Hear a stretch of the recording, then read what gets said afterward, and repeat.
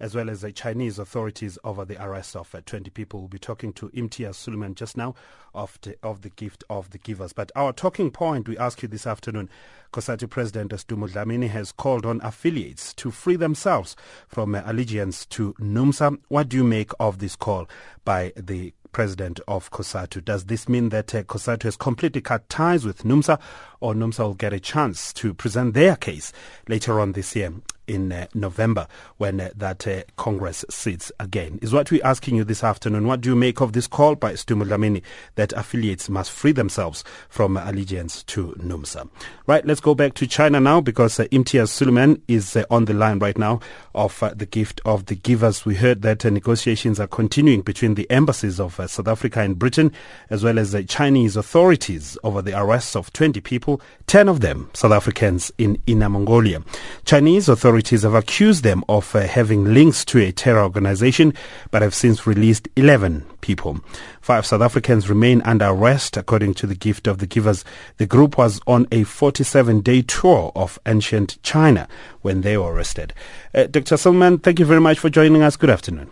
Afternoon, Bongi. All right. I want to clear something in what you said. Yeah. 11 people have been released in inverted commas, but they're still under detention. Yeah, they can't leave the country until a flight is made available, or they can catch a flight out of the country. So they still, although they are released in inverted commas, they're still in detention.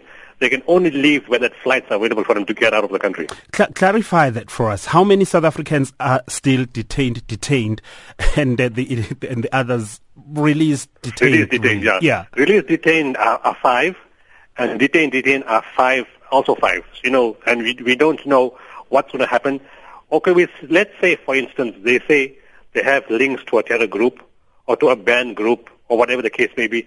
Then all we're saying is provide the proof, bring the evidence, and charge them. They haven't charged them. There's no charges put to them. They're not saying why they can't move around. And the other thing is, when you arrest people, you don't take their phones away, so they can't contact the embassy, can't contact their family, can't get legal representation, and that's what they did. And that's why the family only knew 48 hours later. Why were they detained in the first place? That's what they're saying. They don't know. And they said somebody in a group of 20, which was 9 British, 10 South African, and 1 Indian national, somebody in that group has links to some terror group. Which terror group? Nobody knows. Who's the somebody in the 20? Nobody knows. Then it was linked to a banned group. They don't know which banned group. And today was a classic.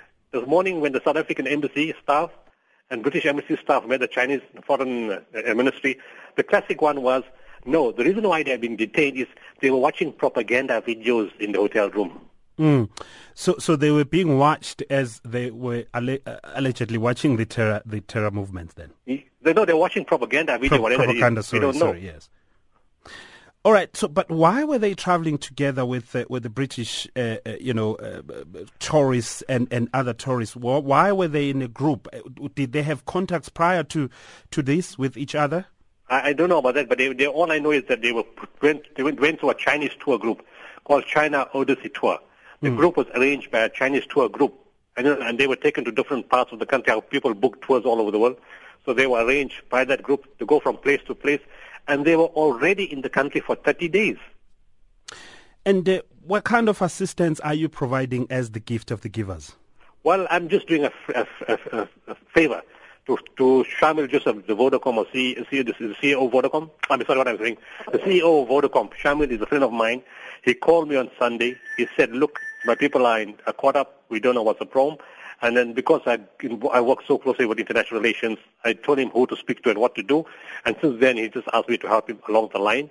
And, as we're going along, the government has been very, very good. On Sunday, they got to work. They go on Monday. They sent out the people last night to speak to the Chinese. So I'm supporting him all the way. And, whatever support he needs, and to help whichever way through our networks to do what we can. Okay.